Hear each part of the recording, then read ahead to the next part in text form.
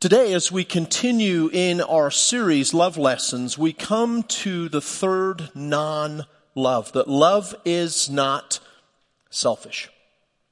That's what 1 Corinthians 13 teaches us. But you see, we all suffer from selfishness. Every single one of us this week struggled with selfishness.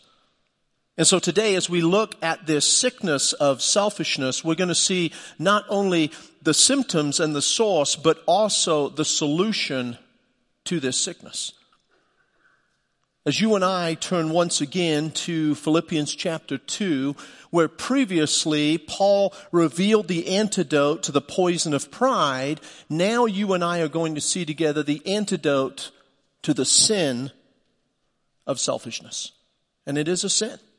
And we have to recognize it as a sin.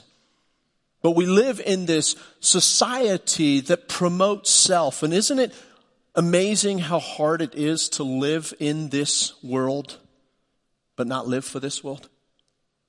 To swim, but not to get caught up in the currents of selfishness and start to flounder and ultimately to sink into that selfishness.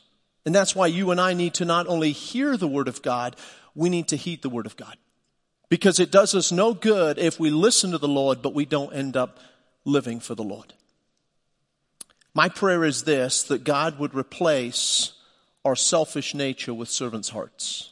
Turn with me in your Bibles to Philippians chapter 2, starting in verse 1. Philippians 2:1. Is there any encouragement from belonging to Christ?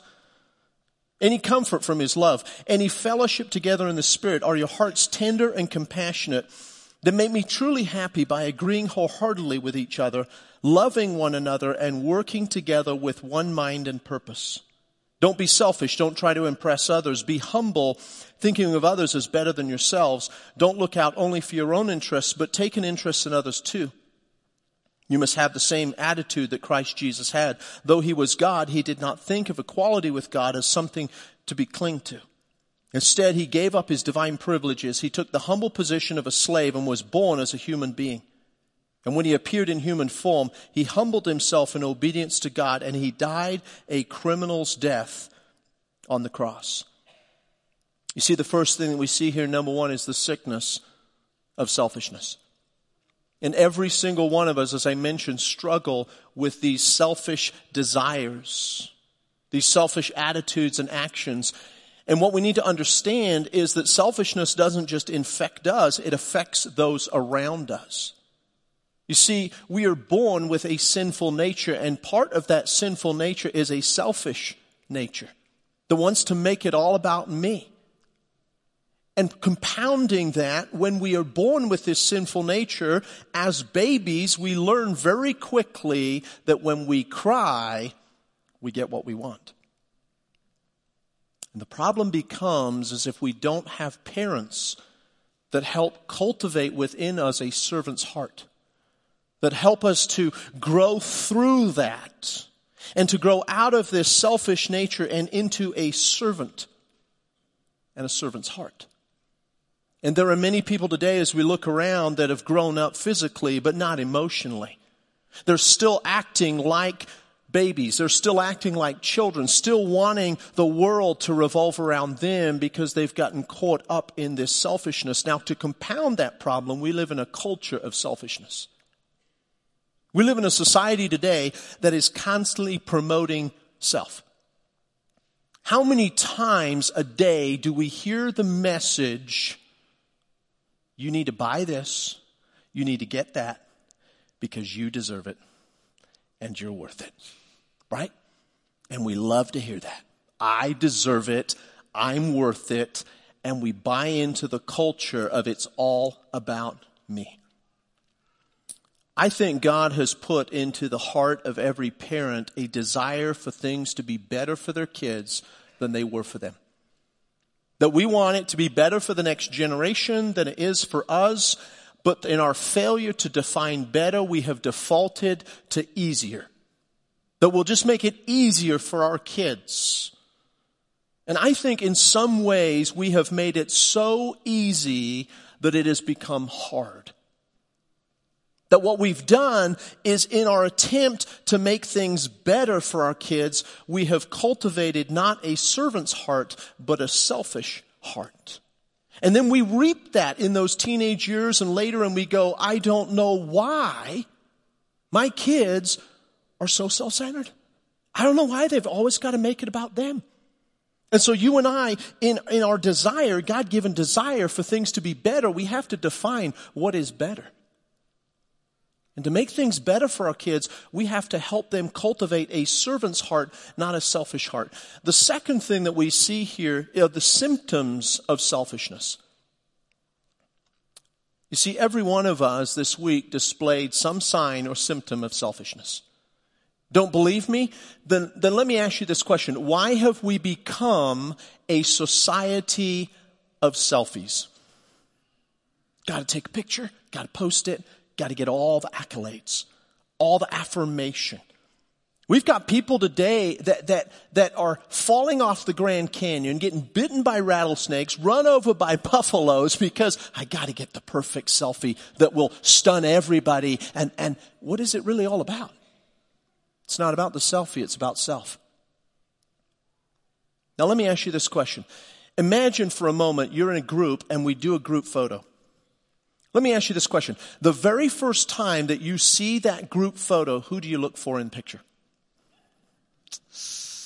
We don't think about this stuff though, right? Surely it's your best friend. Surely it's your mom. No, it's probably you. Now let me ask you this question. If you look good in that picture, do you like the picture? You better believe you like, man, look how good I look. I'm good with the group because I look good. Let me ask you this question. If everyone else in the picture looks bad and you look good, do you still like the picture? I mean, you're just going to crop everybody out and now it's back to a selfie. Let me ask you this question. Here's a challenging one. If everyone else in the picture looks bad, they've got their eyes crossed, spinach in their teeth, and because they look bad, it makes you look even better. Do you like the picture more? You see, it's starting to reveal that this heart that you and I can have towards selfishness. And here's what starts to happen. We start to look at life through the lens of self. And there's this little mini-me that shows up in our eye, and we filter everything through that little mini-me. We filter work through it. What's fair or not fair, according to who? Me, not what's fair or unfair according to other people at work. We start to filter what we wear. We start to filter our worship. You ever been guilty of this? I have, where you've walked out and you've said, well, I really liked the worship or I really didn't like the worship. Now, why did I say guilty? It's not wrong to like it, but can I ask you, who was the worship for? Are we here singing praises to ourselves or to our Savior, the Lord Jesus Christ? But see, self can hijack worship. Will we make it all about my preference instead of about my Prince, the Lord Jesus Christ? You see, here's the problem with this little mini-me in my eye. It makes it really hard to see life from other people's perspective, and I want everybody to see things from my perspective. Now, before you and I look at the solution to this sickness of sin, I want to look briefly at the source. Number 3, the source of selfishness. Like with most things in life that God intended for good, Satan has twisted them not just for evil, but to hurt, to kill, and to destroy us. And there are at least 2 things when it comes to this sin of selfishness that he has done this with. The first has to do with your survival, self-preservation. God has put that within every one of us, the most basic, innate, core desire within every single one of us. The desire for self-preservation, to survive. You see, when we come across danger, when we come across potential death, what do we say? Not today. I'm going to fight against this. I want to survive. I don't want to die. And this is a good thing that God has placed within us, because without it, we wouldn't last very long. But you see, here's what Satan does. He twists this self-preservation. And in that desire to preserve self, we start to shove other people aside. And we see this so clearly in the tragedy of the Titanic. You see, on that fateful day when it struck the iceberg, no one believed it would sink. And for a while, everyone was cordial. They got along. They were really nice to each other. They even kicked around the ice on the deck. Because why? They were told it was the unsinkable ship. Interesting that amateurs built the Ark and professionals built the Titanic. But what happened when it started to take on more and more water? When they had come up with this brilliant scheme to make it to where if one area was flooded, it wouldn't flood the other, and we'd separate them out, only they didn't separate them all the way to the top. And so once it filled up, it tipped over to the next, and it tipped over to the next, and now the ship starts to list in the water. Now it's starting to tilter and sink, and people are finding themselves on awkward angles. And here's what happened. The people got split into two camps. Those that were focused on self and those that were focused on serving. You see, those that were self-focused, this self-preservation started to kick in, where they started to push other people aside, where they started to take their life vest from them because I don't have one, and I don't care if you die as long as I survive. They started to take spots in the lifeboats. Now, the lifeboats were initially reserved for the women and children. But there were men that went below deck and they started to find women's clothing and they dressed up and pretended to be women. There were men who were wealthy who started to pay off some of the people on board to allow them to get into these lifeboats, to take up spots so they could survive and someone else wouldn't. On the other side, there were those who were noble, who, recognizing there were not enough life vests, not enough lifeboats, started to give up their life vest. They started to give up their spot on the lifeboat. I know I've got a secure spot. I know I will be saved from this tragedy, but you won't, and I'm getting out of the boat so you can get into the boat. You see, it wasn't about self-preservation. It was about a service preservation. It was still preservation. I want to preserve other people. That's exactly what Jesus Christ did for you and I.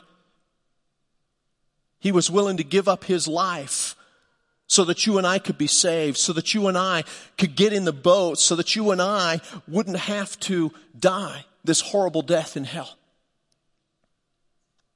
You see, the second thing that Satan likes to twist is this desire for significance. And we all want to believe that our life matters, that we're going to leave a mark, that we're not just a waste of skin taking up space. But see, here's what many of us fail to realize is where our significance comes from.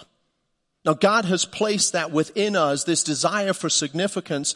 That's why we see some of the most beautiful art and architecture and advances in modern medicine and technology. But here's where it runs amok, where you and I don't filter it through the light of eternity, where we forget what God says about us, that when we were created here on earth, that man was the pinnacle of God's creation on earth. We were his crowning glory.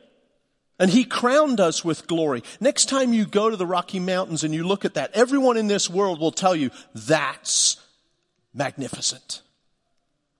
Can I tell you, you're way above that. You're more significant than that.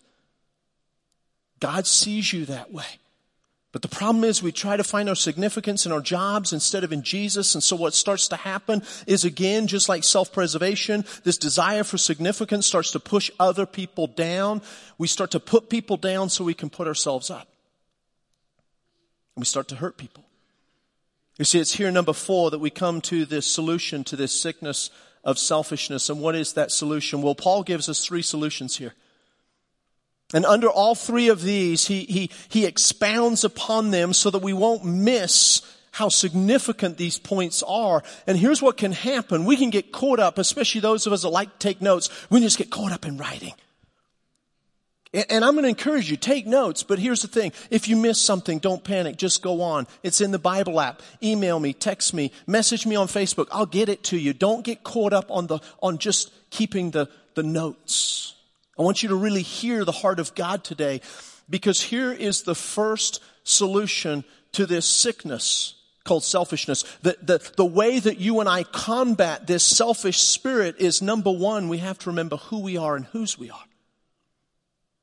Paul reverts back to our relationship with Jesus. And he reminds us, because we belong to Christ, there are 4 blessings here, 4 promises for you and I. And the first blessing that we need to see here is that Christ encourages us. Is there any encouragement from belonging to Christ? Isn't it amazing how much of a Christian life we run around depressed, discouraged, downcast? Why? Because we're not finding our encouragement in Jesus Christ. We're trying to find it in our circumstances instead of in Christ. It doesn't take long in this world for you and I to recognize that this is hard. Jesus said this, John 16:33, in this world you will have trouble, but do not fear, I have overcome the world. But in this world you're going to have trouble. Here's the thing, just because you're a Christian doesn't exempt you from headaches and heartaches. You can't have the rose without the thorns. But here's what happens when we go through these hard times and we forget that our encouragement is in Christ. We're tempted to become selfish. Why? Because when we go through hard times, we become very inward. It's about me. It's about how I feel. Especially when those hard times are tied to economic things. Because we all of a sudden don't start to share with the people around us. We start to hoard the things that God has blessed us with. When you think about the widow during the drought, and Elijah goes and she's down to her last flour and her last oil. And Elijah says to her, if you would just bake me some cakes. And she says what? Oh, sure, I'm totally finding my encouragement in Christ. No, what does she say? I'm fearful. Do you realize that is one of the greatest tools that the enemy will use against your fear? Fear that you don't have enough, that you need to hoard it, that you need to start being selfish in your life instead of selfless. But what does Elijah say if you trust God? What happens? She says to him, but this is our last meal, and my child and I are going to eat it, and then we're going to die. It's really depressing. Because God can't take care of us, right? We're just His children, and He doesn't really love us. That's what a lot of us believe today. But Elijah says what? I won't want you to live your life based on fear. And there's some widows that need to hear that today. I want you to base it on faith. And what does she do? She cooks that last meal and she gives it to him. And what happens? Throughout the whole rest of the drought, every day she has just enough flour and just enough oil. And there are some of us today, we're running out. Why? Because we're running on fear instead of running on faith. And we'll run out and we'll wore out. You and I need to be asking ourselves a question today. Are we encouraged Christians or discouraged Christians? Because discouraged Christians are susceptible to selfishness. I'm going to start to hoard things out of fear. The second thing that he says here as we think about you and I remembering who we are and whose we are is that Christ embraces us. Notice he says, any comfort from His love. The Philippians had experienced the comfort of Christ, and therefore they knew how to comfort other people. And you and I, we need to be willing to do that. Now let me ask you this question. How did you and I become one with Christ? How did we become united with Christ, to have unity with Christ? What was the catalyst for unity with Christ? It was love, right? Here's what it says in Romans 5:8. But God demonstrated His own love to us in this, that while we were still sinners, Christ died for us. What was the catalyst for us being united with Christ? It was love. Can I ask you this question? What is the catalyst for unity in the church today? What do we want to make the catalyst for unity in the church? Well, our social standing. We want to make it about our environment. We want to make it about politics. We want to make it about our preferences. We want to make it about worship styles. But let me tell you something, nothing's changed. The catalyst for unity in the church is the same catalyst for unity in Christ, and that is love. Because here's what John says, 1 John 4:10, and then verse 11. This is love, not that we love God, but that He loved us and sent His Son as an atoning sacrifice for our sins. Unity with Christ, catalyst, love. What about the catalyst in the church for unity? Dear friends, since God loved us, we ought to love one another. Are you embracing people or are you being abrasive with people? Second, not only do you and I have this comfort and this encouragement and being embraced. But number 3, Christ encompasses us, any fellowship together in the Spirit. And that word is koinonia, which literally means to commune with Christ and to commune with other Christians. But how often in our marriages do we let selfishness break our fellowship? You ever been there where you don't talk to your spouse? You can't call that fellowship. You ever been there where you're mad at them in your head and in your heart? That's not fellowship. You ever been there where you're counting it all up and you've got this 50-50 marriage and you feel like you've done more than they have? Let me tell you something. The person that says, I'll meet you halfway is usually a poor judge of distance. And every one of us, we think we've done more. And so we got our stack. And where does that come from? That selfish spirit.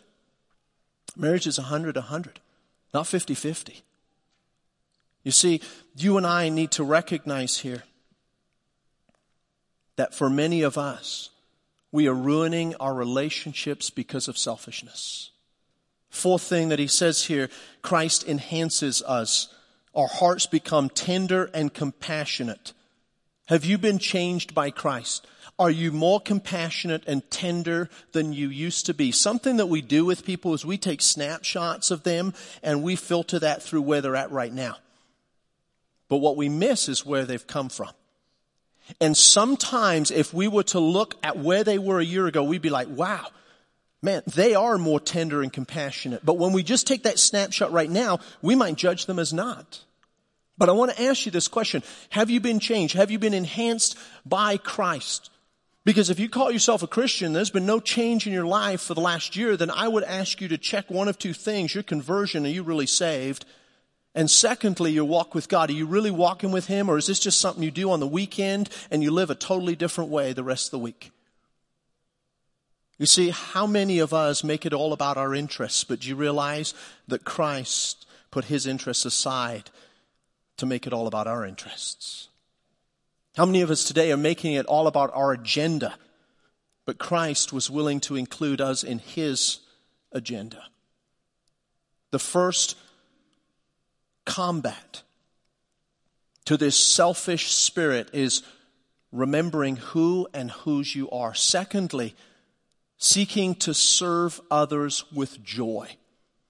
Now, Paul here is going to give us 4 powerful principles, and we're not going to spend a lot of time on that. You can dive in a little deeper, but what I want you to understand, these are so powerful that they will work in any situation you find yourself.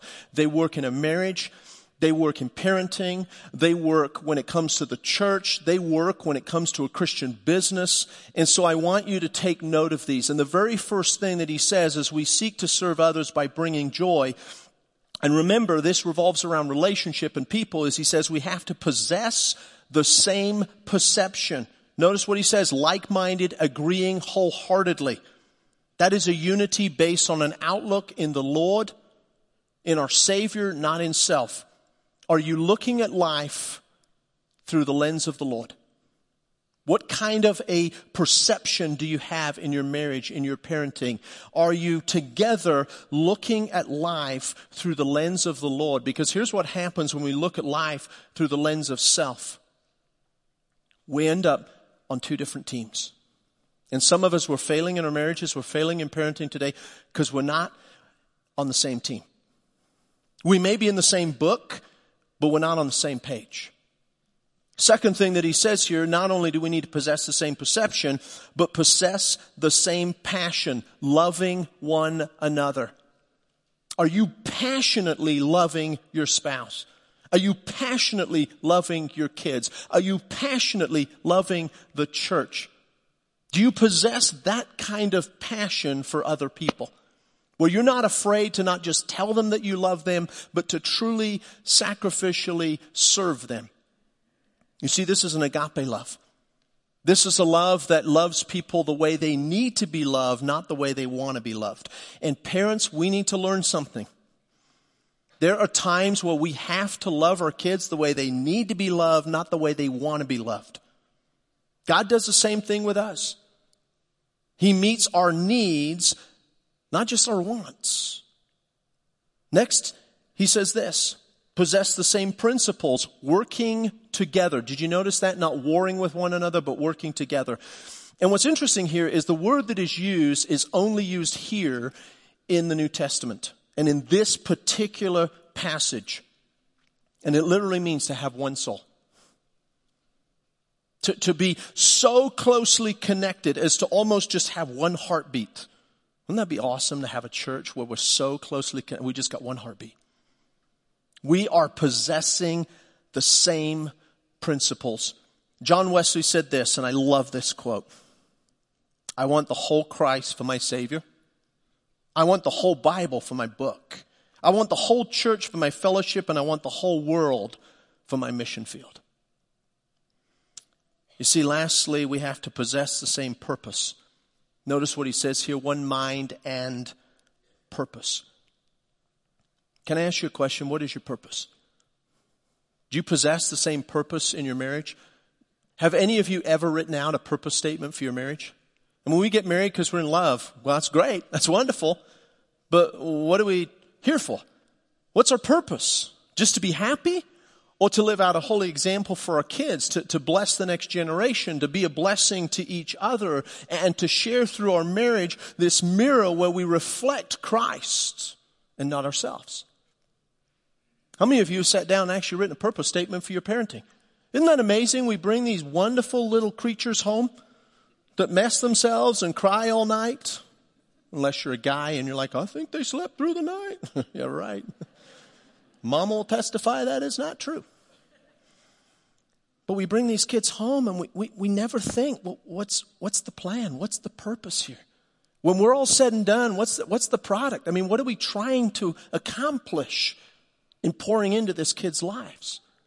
Now let me ask you this question. What's the purpose in the church?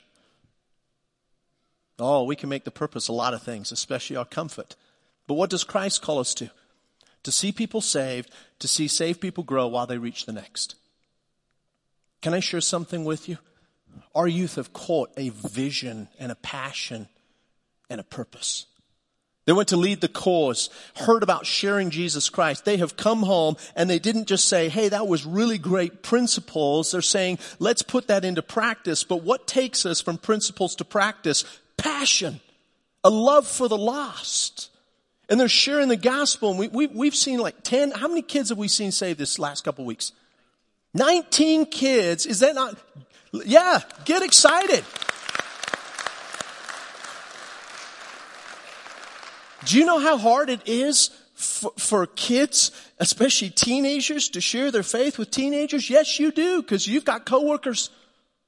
And you're scared spitless to say something to them. You're like chameleon Christian. I'm undercover Christian. No one's ever going to know I'm a Christian. And they're going to go to hell because of that. Because we want to hide our faith today instead of living out loud because of fear. Because we got a whole culture telling us to be quiet. Man, we got a whole cloud of witnesses telling us to share our faith and get loud for Jesus. Now, why do we say to see people saved and to see saved people grow while they reach the next? Because here's what most churches do. That's great, you're saved. You need to go over here and you need to go through 3,000 classes before you can ever talk about Jesus. Now, they know how to share the gospel. They just got saved.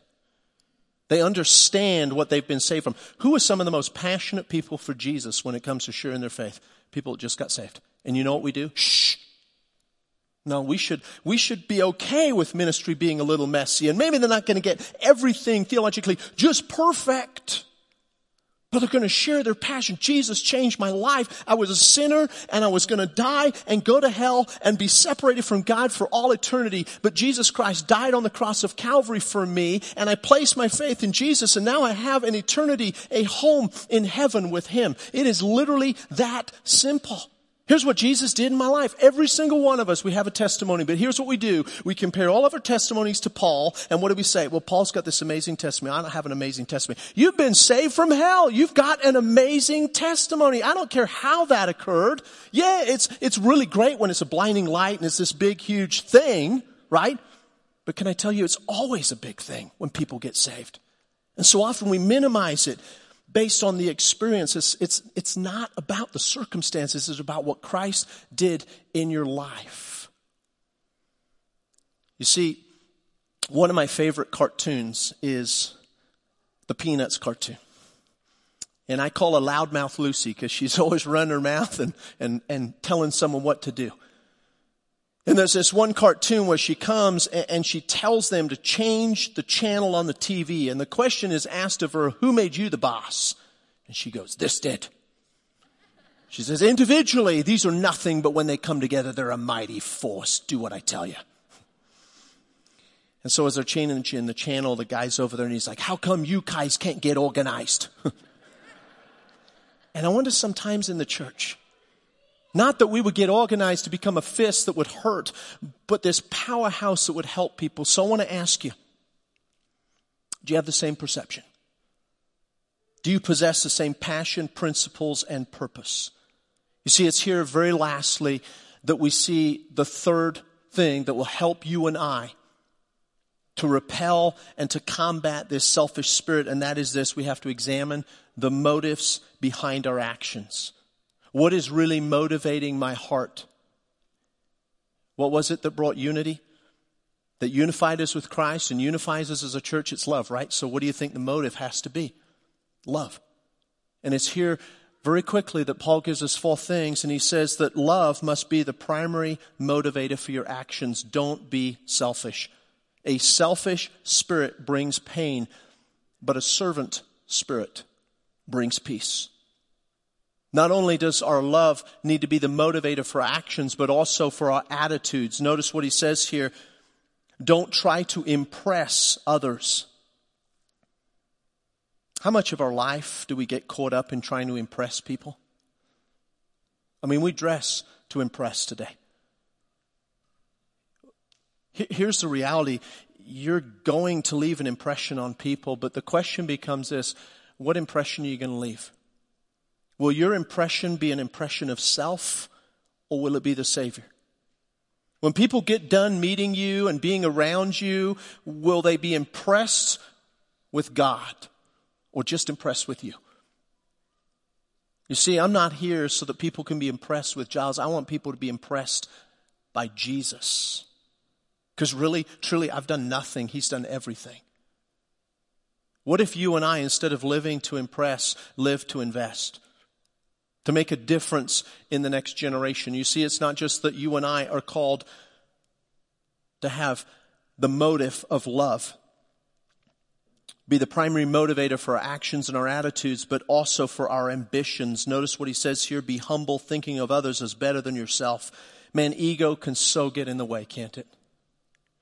There's a great story about Sir Robert Meyer. And Sir Robert Meyer was kind of in those circles of sort of royalty. That's why he was called Sir Robert Meyer back in England. And on his 100th birthday, they threw a reception for him, and all of the who's who showed up. And one of the people that showed up was Lady Diana Cooper. And she'd been a socialite for many years. And Lady Diana Cooper was getting old. She was getting mature. And so she was starting to have this failing eyesight where she really couldn't see very good. And at that reception for Robert Meyer, she was talking to this woman who obviously knew her very well, but she couldn't place the woman. She couldn't see very good, and she couldn't figure out who it was. You ever been there when someone seems to know you, but you can't recall their name or who it is? And finally it clicked who she was talking to. She was talking to the Queen of England. And she gave this apology. She said, I am so sorry, but I didn't recognize you without your crown. And here's what the Queen said. Well, this reception was for Robert Meyer. And so I left my crown at home. What would happen if you and I would actually do that? If we would put all those things aside, but it goes back to that trying to impress people, doesn't it? That we want to show up and we want to tell them who we are and what we know, and we want to try to impress upon them that we're somehow important. But what we fail to talk about is Jesus. You see, the last thing here is that love needs to be the primary motivator for your associations. Don't look out only for your own interests, but take an interest in others too. Are you willing to associate with other people? You will if you love them. You see, the church should not be a place of cliques. The church should not become a little club. We should be willing to associate people, and the motivation for that should not be their political persuasion. It should not be their position in the society. It should not be their bank account. It should not be whether they are of the same social standing as us. It should be because we love them. Christ died for everybody. Love is willing to associate.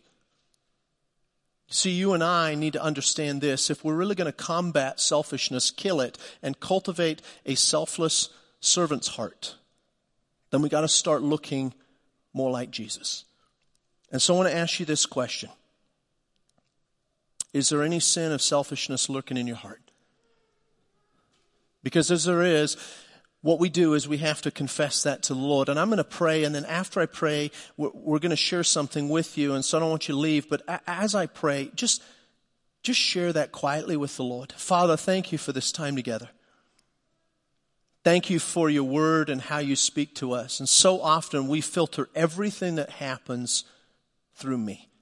How does this affect me? God, would you help us to be servants? Would you cultivate within us a heart that truly wants to love people? That love is the motivation for our actions and our attitudes, for our ambitions, for our associations. For we pray these things in your name.